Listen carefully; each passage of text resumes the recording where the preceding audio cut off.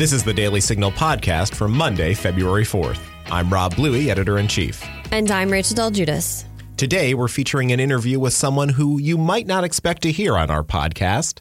His name is Hawk Newsome, and he's a civil rights activist and leader of Black Lives Matter of Greater New York. I recently visited him in the South Bronx, and we'll have our conversation in just a moment. We also have your letters to the editor, and we share a story about former Secretary of State Colin Powell and how a Good Samaritan saved the day.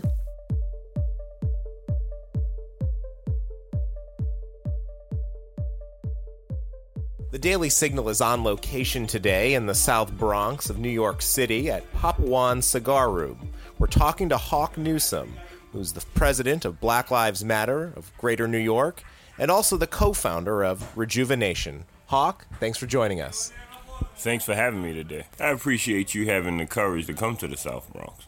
Absolutely.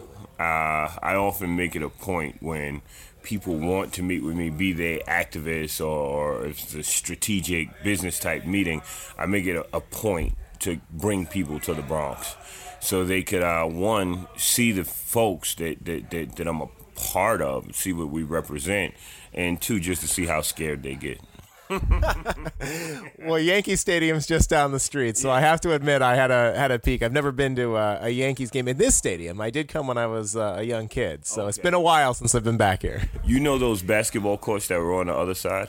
Yes. I lived there growing up. I literally would go there at about 6 o'clock in the morning, play until 10, go home, shower, change, come back at 2, play basketball, leave at 5:45 because my sister's daycare released her at 6. So I'd sprint to the daycare center, pick her up, take her to get food, then come back to the courts. So I literally lived there. It was so bad. The bowling alley was our bathroom. So the people at the bowling alley knew us. Those are the basketball kids. But yeah, I pretty much earned a college scholarship right behind Yankee Stadium playing those courts. That's great. Well, I want to say one other thing. You mentioned that getting out and showing up and going to communities, that's one of the things that we strive to do at the Daily Signal is we want to get out of Washington because we know that there are some great stories happening across this country. And I was personally inspired hearing an interview that you did with Arthur Brooks, who's the president of the American Enterprise Institute, on his podcast. And I just wanted to start by having you describe who is Hawk Newsome to our listeners. I'm a devout Christian. I'm a family man. If I'm not working, I guarantee you I'm in two places. I'm either at home with my family or I'm in church or someplace having a cigar, but I guess that's work and play. But I stand strong in my convictions. My convictions aren't popular by far. A lot of people think that Black Lives Matter New York is a lot bigger than it is, but I'd say that we are radical in our ideals, in which we don't fall in line with the classic radicals. Whereas, no, we don't believe you should abolish the government. We believe that we can make this system work. I believe that our forefounders were crooks and they left us enough loopholes in the law for us to exploit them and actually obtain equality and access through them. Fifth Amendment. No decent, upstanding citizen would come up with something like the Fifth Amendment. I'm just saying, right? So it is what it is. We are not fans of the Democratic Party, even though, we tend to vote that way because they do represent a lot of our ideals. We're also, not friends of the Republican Party. I'm a friend of black people. I'm a friend of Latino people. I'm a friend of poor white people. I'm a friend of gay, trans people, and those who are oppressed, like women. These are the people we fight for. And what I realized is it's the government against the people, but we don't get that. As a whole, we're easily manipulated by the government, by the media, and we don't see that this game's being played and everybody's winning except for the small guy, So that's our brand of activism. It's very strategic. It's very strategic, in which we'll sit down with someone like Arthur Brooks, right? Who's actually a really cool dude, right? When you sit down, you talk to him. But people can't get past what American Enterprise Institute represents on our side of the fence, right? But you sit down, you share ideas, you find out your commonalities, but of course we disagree we disagree, but you find ways in which you can work together with people on issues. We don't have to love each other and hold hands and sing kumbaya to say, hey, you know what? People who have served their time in jail should be allowed to vote. So let's come together and fix this thing. And that's what you saw in Florida, right? In your own experience, how have you been able to bridge some of those divides and maybe create a conversation among people that wouldn't typically be talking? I think it's the way my parents raised me. My father used to always say, don't put labels on people. Like my mother will say something like, those kids are such and such. My father will be like, don't put labels on those kids. Meaning don't just categorize people and write them off. And that's where we lose so many people. Like, there's a lot of people in the Republican Party who are not racist, but their views and what they support leads the majority of the world to say, hey, you know what, you guys are a bunch of racists. But what it's our job to do is communicate to them and effectively and try to bring them into the light, right? A more, I don't want to use the word liberal, but a more human-centered light. And there's a lot of people on both sides who don't want to see that happen. Yeah. I don't know if I'm answering your question. That's helpful to understand. You mentioned your upbringing. You talk about the Christian values. Mm-hmm. Do you think that that's helped also to shape your perspective? I mean, here we are at a time when it seems that so many people are moving away from faith. Yeah. Witchcraft. Witchcraft is on the rise because people have given religion a bad name. You got these black multi-millionaire pastors who have these mega churches, these really nice cars and private jets. So the black community is like, whoa, I'm not like you. Then you have these Christians who support a man like Donald Trump, who's an adulterer, a man who's consistently found to be dishonest, right?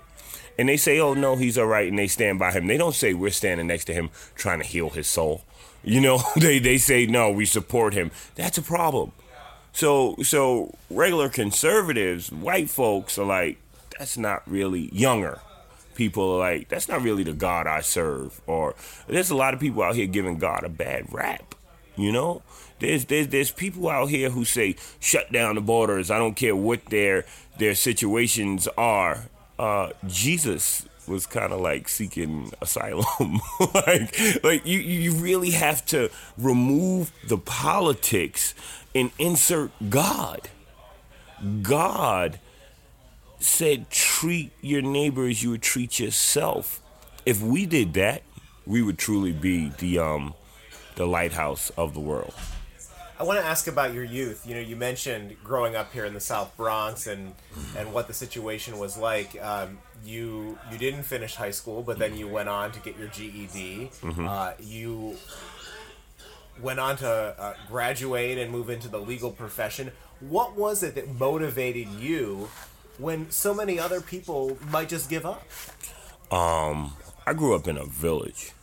Like, we grew up in the South Bronx. There was a crack spot on the corner. They sold coke, whatever. Someone was shot with a shotgun in front of my door.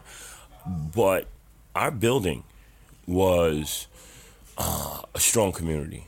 Most of the kids in there had both parents in their homes. Like, I'd say 90% of the families, the kids I grew up playing with, a group of 10 or 12, had two parents in their home. Everybody was everyone's parent. We all played together. We were all very competitive. We were very competitive in sports. It's not this new nuanced type of sport where everybody gets an award. No, we wanted to be champions. We wanted to win. And out of that building, on Sheridan Avenue, right here in the South Bronx, consistently one of the 10 most poorest congressional districts in the country, we have my cousin, who's a lawyer. I have a law degree. Aviator, someone who flies jets, captain in the Army, 2 entrepreneurs, 1 Wall Street financier, another guy, a captain of ships, right? He sails ships around the Caribbean. Go figure. There's just so much success. Rapper, right? there's just so much doctors. This is one building in the South Bronx, right? And this is like over two generations. And that's because that's the way we were raised. It wasn't like when we were growing up, oh, we hope you can get to college. College was expected. If you didn't want to go to college in our household, in our building, you were a failure. Not all of us finished college, but you were expected to go to college. You were expected to go on and get degrees, and that was the benchmark. So I'd say it was the way we were raised. It was a stronger community. We had video games, but we were, like I said, we were always playing games. We had a government of sorts in our building, with different tiers of leadership. Like, these are the type of kids we were. So I think that plays a major part in it. And we all went to church together. We all slept at each other's houses. Actually, this is really interesting. Mr. Coswin, I don't think out of all of our parents there was a college degree, which is really interesting. One, my uncle, he went to college, but he left. He went to Florida A&M. But yeah, there wasn't a college degree amongst all our parents, but they're very intelligent people. And Mr. Coswin died, called him Cos. But we were sitting down after the service having brunch. And my mom called, and I put her on the phone with 3 different people at that table. Everybody moved around the country. And each person who got on the phone said, "Hello, Miss Doris. Hello, Miss Doris." You understand the level of respect? Yes, sir. No, sir. Yes, ma'am. No, ma'am. That's how we were raised. I think that has a lot to do with it. Definitely.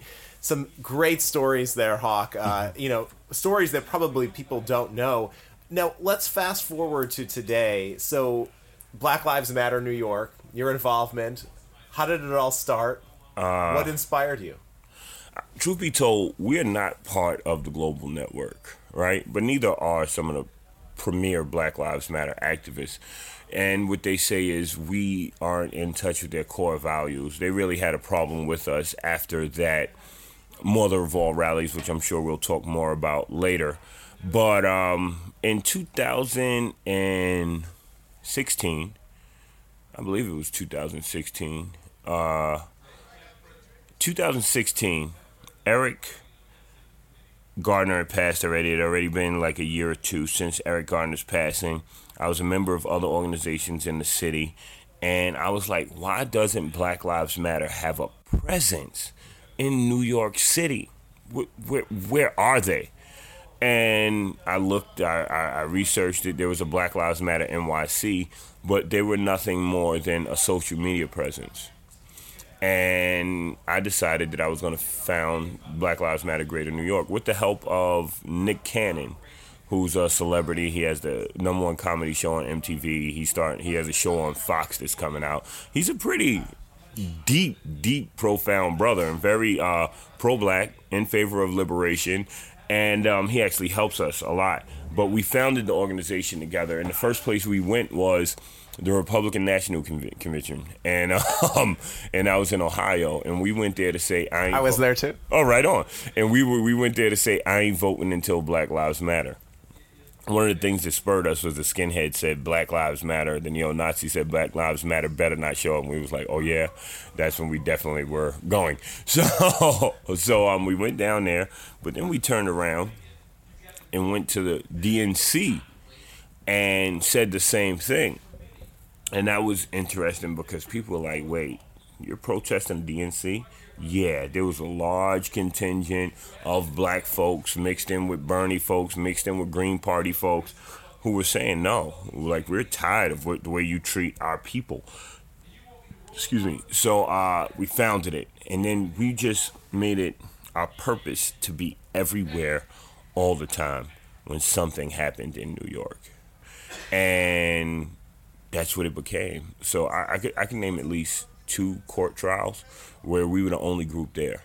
Deborah Dana, 60-year-old schizophrenic woman. She was the only one I mean, we were the only ones there for her trial. Cops shot a 66-year-old schizophrenic woman who was holding a stick. Like every other officer in the room, people listening, I know you have a conservative base who are pro-cop, and they'll say something like, well, she shouldn't have had a stick. Well, what I contend is 4 other cops in that room said they wouldn't have shot that woman, right? This officer's father was the head of communications for the NYPD. He had several lawsuits filed against him for civil rights violations where the city paid out money. However, his jacket was clean. They covered up all his transgressions. This man was a ticking time bomb who blew up in this old black lady's bedroom. So we were the only ones there, Delron Smalls, another case, a cop shot a man over a near fender bender. We were there diligently. Sometimes it's just me and one other person, but we just make it our business to always be there and to always be consistent. I'd say this year, we've been more, I don't even know how to word this the right way. We've been operating at a different level, whereas I've been traveling a lot. One of our core members is in New Mexico on a reservation, learning how to teach from an indigenous perspective, and then he's coming back here. We have we have some pretty intense things on the cooker, and our leader is an 18-year-old young woman. Her name is Nepal Chiazzolo. Teen Vogue just flew out to California, gave her the top 21 under 21 award. And so we're kind of spread out, but we're doing these really major things. It's about getting back into the projects and helping our people, just like we did when we started out. Yeah. Well, I watched, I believe it was a TED Talk that you did, and you were telling the story about being in Baltimore right around the time of Freddie Gray. And you were with Freddie Gray's brother, I believe, and confronting the very cop who shot Freddie Gray. So you are getting out to different communities in the United States, and how are you received? And this will lead into the question about the pro-Trump rally, but how are you received when you are in different communities? Have you noticed a change in attitudes over the years? Celebrated by some. A lot of activists, don't embrace us because we have the profile we have, because we are willing to talk across party lines, right? Because we won't say we hate all cops. I don't hate all cops. I hate the system of policing in America, but I understand that they're only a wheel in the just a cog. They're a spoke in a wheel. Like, they're not what makes this thing tick. Change will come from policing, from legislation, from the top down. That's how effective change happens. They're just following orders. And you say, what kind of human being would follow those orders? I'd agree with you. Ripping a baby out of a 1-year-old out of his mother's arms, yeah, horrendous act. Some of these are really bad people, but I just won't write them off. I'd rather attack them systemically.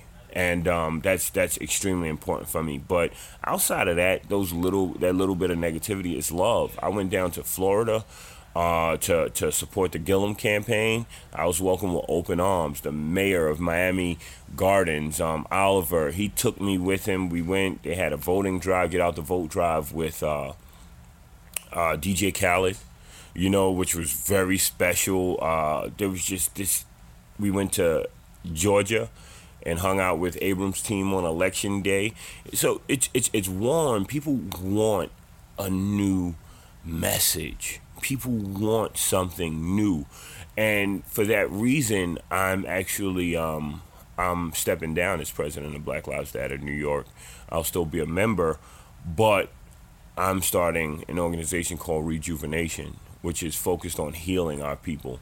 Like, for me right now, it's building up our people. People talk about systemic racism, but they don't talk about food injustice. They don't talk about food deserts. They don't talk about how Coca-Cola, Pepsi-Cola, I don't know who's sponsoring you, McDonald's and these fast food companies are intentionally poisoning black people. They put addictive substances in these foods. We get addicted, get fat, and everybody's like, it's your fault. It's your fault. You made that choice. No. These people are obese intentionally. This goes for white people too. Like, this is a serious problem here in America. This is something I want to fix. Black folks need to be educated. This is not their fault. It's just class, right? People who are poor are not sitting down talking about the stock market. They're not talking about, money and the way it operates. They're not business owners. So we need to bring that into the community so that we can prepare our people. This robot revolution is real, whether folks talk about it or acknowledge it or not. And, there are millions of truck drivers in America right now. 90% of those jobs will be gone in 20 years. If I can show black people what industries they should go in, and how what skills they should develop, then when the world changes, we'll be on a different side of the pendulum, right? We'll be in a completely different position. The environmental injustice, this climate crisis that we're living in, there are jobs there. I work with Ray Lewis's group, Power 52, down in Baltimore, and they're giving people in Baltimore free training on solar panel installation, right? This is what we need. People need empowerment, and this is what black people tell me, right? Like, yeah, you're out there, you're fighting, but the police and the government, that's part of it.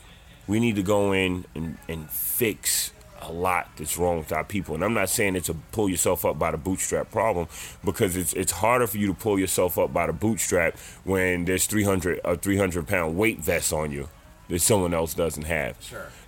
So I want to help them remove that 300-pound weight. We'll be right back with part 2 of our interview with Hawk Newsome. Do you own an Alexa? You can now get the Daily Signal podcast every day as part of your daily flash briefing. It's easy to do. Just open up your Alexa app, go to Settings, and select Flash Briefing. From there, you can search for the Daily Signal podcast and add it to your flash briefing so you can stay up to date with the top news of the day that the liberal media isn't covering. I want to go back to that day when you found yourself at a pro-Trump rally and ended up on stage. How did it all happen? We went down to Richmond, Virginia. There were protests around the Confederate statue. What people don't understand is we see these statues like statues of Hitler. You might take it as your American history, right? But would you tell a Jewish person that in Germany? Like, no, leave the statue of Hitler here. Leave these swastikas up, because this is part of German history. Are you kidding me? Put it in a museum. So we went down to protest this statue. There were armed pro-Confederate white nationalist types there.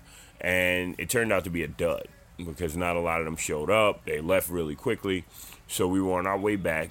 And Angelique Negroni Kearse, she was driving. Her husband died as a result of police negligence. And I fell asleep. And when I woke up, she's like, "Oh, my God, Hawk." She has this Puerto Rican accent, right? She said, "Oh, my God, Hawk, I've never been to D.C." So I'm there. I opened my eyes. I'm like, okay, cool. And there was a reporter who rode down with us to cover the story. And he was like, "You remember we were going to do the mother of all rallies first before we decided to go to Richmond. You want to stop by?" I said, "Sure." So we went, 8 of us. It was about 1,800 or maybe 1,000. I guess they call themselves patriots, who were there, and we were like, okay, we're going to protest. They're pro-Trump, they're pro-Confederacy. We're going to let them know that we don't agree with them. So we went and to protest, and eventually they invited us up on stage. It was hostile. It was very hostile at first. We got called all kinds of names. People said, "If you don't like America, go home." Hello. Black people built this country for free. We're heavily vested in this country. Like, hello, you need to acknowledge that, even though the history books don't. So they invited us on stage, and I was hell-bent, and I use that word strategically. I was hell-bent on going up there. And you're wearing your Black Lives Matter shirt, correct? Yeah, I mean, yeah, so you're clearly stating your views literally on your chest. on my chest, right on. And we go on stage, and on the way up on stage, it was like the skies open up. And I know a lot of people won't accept this, but those who have God in their heart, who have some sort of spirituality, will understand what I'm saying when it was like the sky opened up and a voice came down and it said, make them understand who you are. So what that meant was, don't go up there and curse them and damn them all, but make them understand why we're out here fighting, why we march, why we do this work. And that's what happened. That's what happened. I don't think my Bible is any different from yours when it says, love thy neighbor. It didn't say that neighbor had to be from the continental United States. I'm sorry. I'm sorry. We love one another. The reason why we fight is to draw attention to issues and to fix it. We are not anti-cop.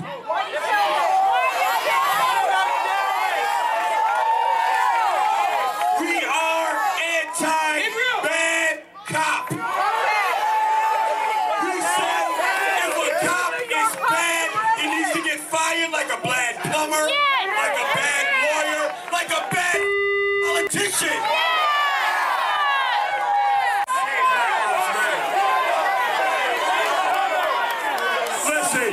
Listen, if we really want to make America great, we do it together.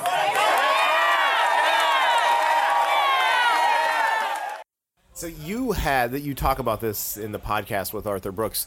You could have stood on that stage, said some things to rile up the crowd and fuel their anger, and instead, you didn't. You chose a different path, and they embraced you in many respects. What was funny is I said the same things that would normally rile them up, but I just worded them differently in a way that was palatable, that they could accept. So the first thing I said was, I'm Hawk Newsom, I'm the president of Black Lives Matter, and I'm an American. They went bananas, like applauds. They went from booing to cheering us on in a matter of 3 minutes. And let me take you back. There was something that happened that a lot of people don't know about. When we came up on stage, there was a fella on the microphone who was like, y'all stand in a straight line and put your fist up, and that's all y'all do. I said, who the explicative? Who do you think you're talking to? And he was like, fine, if you don't like it, then get off the stage. And some people turned, I was like, nah, we're not going anywhere. You're not bringing me up on the stage. You're not making me look like a fool. And I started going into it. And then the fella who organized the march, his name's Tommy Gunn. Yeah. He said, no, they came up here. They're going to say their part. That was honorable on his part. And so, yeah, I'm Hawk Newsom. I'm an American. Yes. Americans, when we see there's a problem, we mobilize and fix it, which we can agree on, right? From the first riot in this country's history, the Boston Tea Party, the first, I'd call it a protest, all the way to Martin Luther King and his protest. We are a protesting nation, and we mobilize to fix it. So when you see people cheered, so when you see a man choke to death saying, I can't breathe 11 times, and nothing happens, then something needs to be done. And one woman was screaming she's an idiot, but a lot of people were kind of slow clapping like, wow, but Jillies, that makes sense, right? Now, I smoke cigars all over the city, and I was at Davidoff down near Wall Street, and somebody said, Hawk, Hawk. I looked up, I said, how do we know each other? He said, we were in the meeting, NYPD, young guy, white dude. And I was like, funny. He was like, nah, it's all good. We're just gentlemen having a cigar. I said, you're right. And for some reason, we started talking about Eric Garner. And I was like, that cop that killed him should not have a job. And what he told me was, between me and you, now it's between me and all your listeners, a lot of cops on the force call him a punk, right? Because there were 6 people on Eric Garner and he didn't have to choke him. These are these moments These are these moments that will change the world. Now, where we have to get to is where all of those cops come together and say, I'm not working with this scumbag anymore. Fire him or we quit. That's when the change occurs. Because everything is so polarizing. Everybody's on these teams and they can't concede to anything. But could you imagine if police officers in these precincts actually started speaking out against these cops? Then you could call a cop a hero, right? Then people like me will say that was a heroic act, you know? And so, yeah, that was that story. I also said on that stage at the Mother of All Rallies, I'm a Christian. Everybody started clapping. Like, yes, I'm a Christian. Black people, activists are Christian. Check your Bible. Jesus Christ was a radical revolutionary. He fought against the government. The police arrested him and crucified him. Think about your Bible. Think about your Bible. Like, Jesus was an activist who was crucified. Whatever. But it makes sense, right? And so I said, I don't know if your Bible is any different from mine, but it says love your neighbor. And that doesn't mean that your neighbor has to be from the United States of America, right? I believe in political asylum, but I also don't believe that we should let everyone who wants to come in this country in. When people hear this, they're going to go crazy. But I do. People who are facing persecution, people who have been in this country like for 20 years, who have been working hard, that have established themselves, kids that grew up in this country, they have a right to be here. If it was your family, you wouldn't say kick them out, throw them away. No, you wouldn't say that. So what people need to start doing is putting themselves in other people's shoes. But for some reason, the government, these politicians have convinced us that we should not do that. That's how they maintain power, because they keep us at odds against each other. As far as I'm concerned, it's people against government. And I'm not talking about Democrats. I'm not talking about Republicans. I'm talking about people against government. Hillary hates Donald Trump, but they used to party together all the time. Spare me. You know? Spare me. Like these folks, you know, who claim to be for black people here in New York City, when a taser was pointed at a brother holding his kid on my block who was just filming the police, they said, well, we can't speak out against him because we don't want to make the police department mad. If they would have spoke out against the police last summer and said what these police officers did last summer, then a woman who, thank you, then a woman who was holding, I just got coffee, so everyone who knows that, from my guy Chicho, who runs this cigar shop, Papa Juan's in the Bronx. So, if they would have listened to our cries in the summer, when this taser was pointed at this young person who was being held by her dad, then the police wouldn't have pointed a taser at a woman holding a 1-year-old a few days ago. You know, I'm calling her grandmother after I finish this interview and try and get some bail money for her. You got to understand, a lot of these people are right. A large number of people who get killed by police, who are subject to police brutality, are criminals. No one's disputing that. But criminals have rights under that divine piece of literature that we call the Constitution. That's right. Well, Hawk, let me ask you this, because I agree with what you're saying about how politicians tend to divide and want to perpetuate that, because, frankly, that is how they stay in power in many cases. Yet, you and I probably don't see eye to eye on many issues, but here we are having a civil conversation. How do we promote this? What are you doing? What advice do you have for others, how they can go about engaging in this outside of perhaps the political spectrum to get things done? I work with a group called One America. Rabbis, sheiks, gay, straight people, Christian, white, black, Persian, Latin, you name it, men, women, you name it, right? And what we do is encourage these conversations. But what I'm thinking about doing is starting a GoFundMe.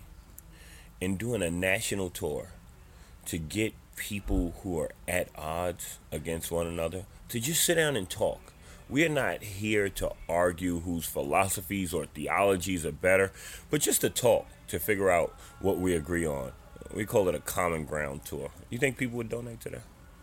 I think so. I think there's groups out there that are trying to foster that. I think the Heritage Foundation would be one that might be interested in engaging in a conversation like that. You know, you talked about this new organization that you're creating. What's next in your life? What would you like our listeners to know about where you're heading next and what you hope to accomplish? Well, I graduated from law school in 2012.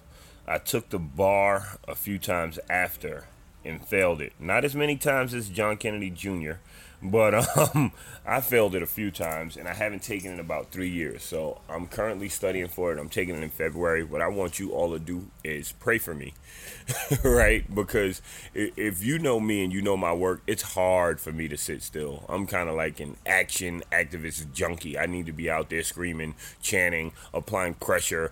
This is what I live for. So me sitting down for 10 hours a day and studying, it's extremely hard. And so I'm taking a test. I'm going to keep having a great time with my kids and my family. But rejuvenation, and it's broken down, rejuvenation. I want to breathe life back into a lifeless people. The vision for this is bigger. It's like where the Black Panthers meets the NAACP, right? And it's activism. Yeah, but that's secondary. What we want to teach people is how to love themselves, how to support themselves, how to be better human beings, organizational skills. And this type of program benefits anyone it's applied to, but I think black folk need it. Just look at studies. People talk about violence. There was a prison study that Dr. Mark Hyman, someone who I hold in a high regard, he showed me. This study said that violence in a prison was cut by 40% when they introduced a clean diet to these folks. And then when given a daily supplement, violence went down another 15%. So I think that a lot of our problems spur from what we eat, and our mind state. Trauma is real. Like, I'm an alcoholic. A lot of people don't know that, right? And I had some severe anger issues. How did I deal with that? I went to AA, I did therapy, but meditation for me is what helped me. And people are like, oh, meditation, he's a crazy hippie yogi. Actually, Jesus talked about, the Bible talks about meditating. So I want to bring meditation into our neighborhoods because people have a lot of stress that they need to deal with, and meditating will help them tremendously. So rejuvenation is the future for me. I'm going to turn this organization over to my protege. Her name is Nepal. That's the one that I told you about earlier. She came into Black Lives Matter Greater New York about 2-3 years ago. Trauma. Domestic violence in the home. She was abused as a child in many ways, and she didn't have a voice. She was active, but she didn't really have a voice, and she grew in this organization, and now she introduces me as her pop, right? And I'm adopting her. She's 18, so it's paperwork, but I'm adopting her. Think about this. The leader of Black Lives Matter New York, one of the leaders of Black Lives Matter nationally, had a young woman come into his group, 15, 16, raised this young woman up, nurtured her, supported her, guided her, and now he's adopting her. Like, this is the type of work product that we're putting out. And it's all a labor of love. She calls, she's like, hey, I didn't get the PayPal with my allowance, like, this is my child, and calls to talk about things, strategy, talk things through. And this kid is a monster. You think I'm a problem to this thing that we call white supremacy? When she arrives fully, oh my God, she might deliver the knockout blow. Well, hopefully we'll have a chance to meet her and perhaps do an interview with her down the road. Hawk, I want to thank you for taking the time speaking with the Daily Signal today. It's been a pleasure. Thank you. I appreciate your time. And thank you for coming to the South Bronx, South Bronx. Absolutely. Thank you. We'll be back with more in just a moment.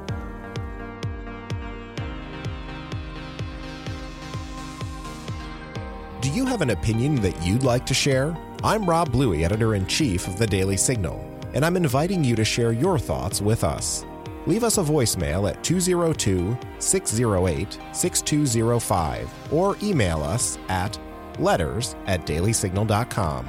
Yours could be featured on the Daily Signal podcast. Thanks for sending us your letters to the editor. Each Monday, we feature some of our favorites both on this show and in our Morning Bell email newsletter. Up first today is a voicemail from a listener about our recent interview with former Congressman Bob McEwen. Good evening. I just listened to Bob McEwen on one of your podcasts, and it was absolutely excellent. I understood so much better all the different things that he talked about, and I thank you for getting that type of quality explanations out there for the rest of us to learn from. So keep up the good work. Thank you. Well, we appreciate hearing from you. And Rachel, what else do we have this week? Lorena Davis of Otis, Oregon writes, I love the Daily Signal and plan to join the Heritage Foundation.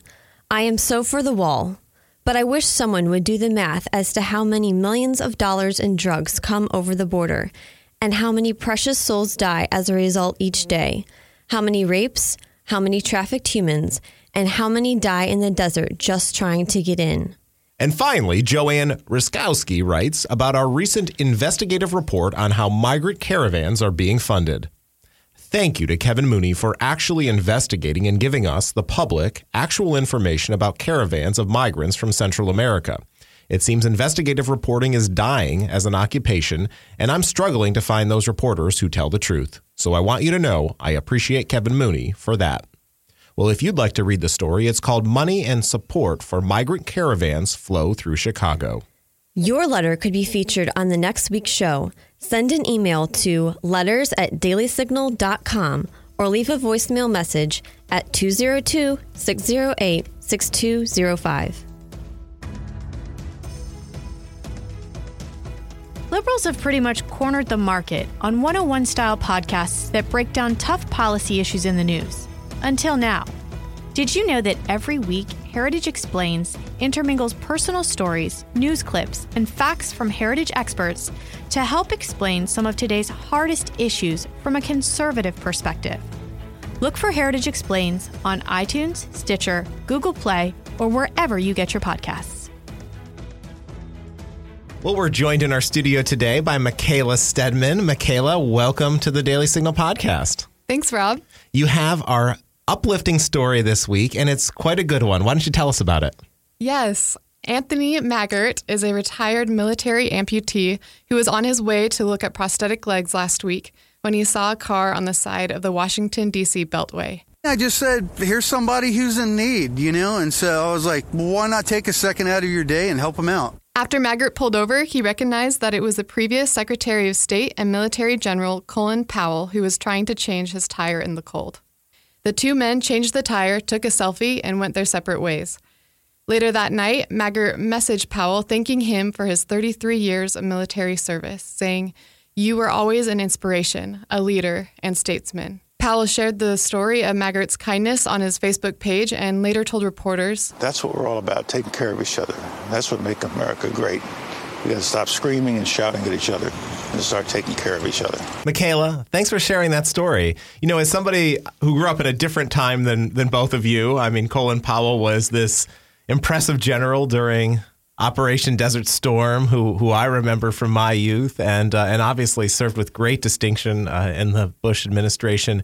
And it's great to hear a Good Samaritan helping out. It is. It really is. I remember reading about him in high school, and it is such a good reminder that those we can, here in the States, even be of service to those who are serving here, who have served, or who are currently overseas. And I particularly loved, they showed a photo and a video, I think it was posted on Fox News, of the gentleman in his fatigues, and it was a military photo, and then one of Colin Powell, and it was just cool, two different men from two different stages of life serving their country, and then he was ultimately serving Colin Powell. Well, thanks for that, Rachel. We're going to leave it there for today. The Daily Signal podcast is broadcast from the Robert H. Bruce Radio Studio at the Heritage Foundation. You can find it on the Ricochet Audio Network along with our other podcasts. All of our shows can be found at dailysignal.com/podcasts. You can also subscribe on iTunes, Google Play, or your favorite podcast app. And be sure to listen every weekday by adding the Daily Signal podcast as part of your Alexa flash briefing. If you like what you hear, please leave us a review or give us feedback. It means a lot to us and helps us spread the word to others. Be sure to follow us on Twitter at Daily Signal and Facebook.com/The Daily Signal News. The Daily Signal podcast will be back tomorrow with Kate and Daniel. Have a great week. You've been listening to the Daily Signal podcast, executive produced by Kate Trinko and Daniel Davis. Sound design by Michael Gooden, Lauren Evans, and Thalia Rampersad. For more information, visit dailysignal.com. Americans have almost entirely forgotten their history. That's right, and if we want to keep our republic, this needs to change. I'm Jarrett Stepman. And I'm Fred Lucas. We host The Right Side of History, a podcast dedicated to restoring informed patriotism and busting the negative narratives about America's past. Hollywood, the media, and academia have failed a generation. We're here to set the record straight on the ideas and people who've made this country great. Subscribe to The Right Side of History on Apple Podcasts, SoundCloud, and Stitcher today.